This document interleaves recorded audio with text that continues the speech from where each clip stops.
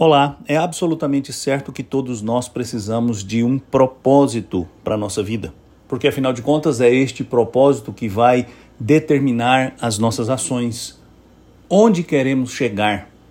Se não estabelecermos claramente este alvo, tudo se tornará muito mais difícil. Podemos nos perder pelo caminho, porque pode ser que nem sequer saibamos que caminho tomar.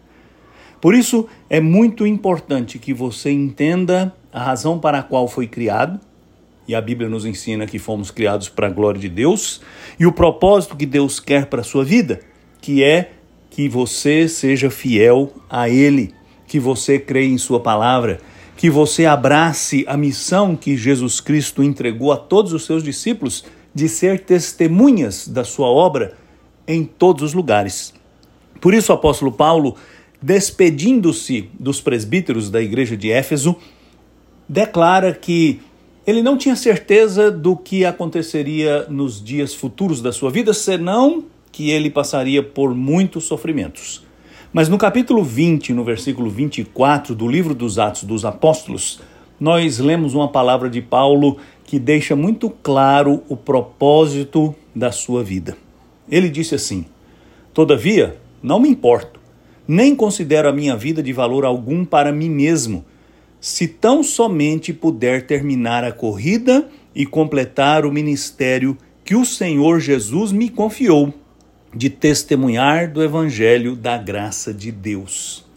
Paulo estava determinado a cumprir este propósito. Deus o chamou para anunciar o Evangelho e ele estava pronto a enfrentar qualquer adversidade para cumprir o seu alvo. Nós também precisamos ter claramente o propósito da nossa vida diante dos nossos olhos e estabelecer o cumprimento dele como alvo de todas as nossas ações, de todos os nossos planos, de todas as nossas aspirações e orações.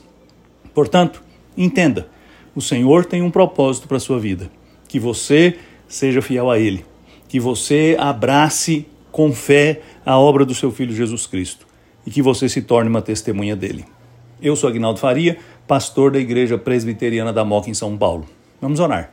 Senhor, obrigado porque o Senhor nos deu vida e nos chamou para uma nova vida a partir da fé em seu Filho Jesus Cristo. Dá-nos a graça de entender, abraçar e viver este propósito. Eu te peço em nome de Jesus. Amém.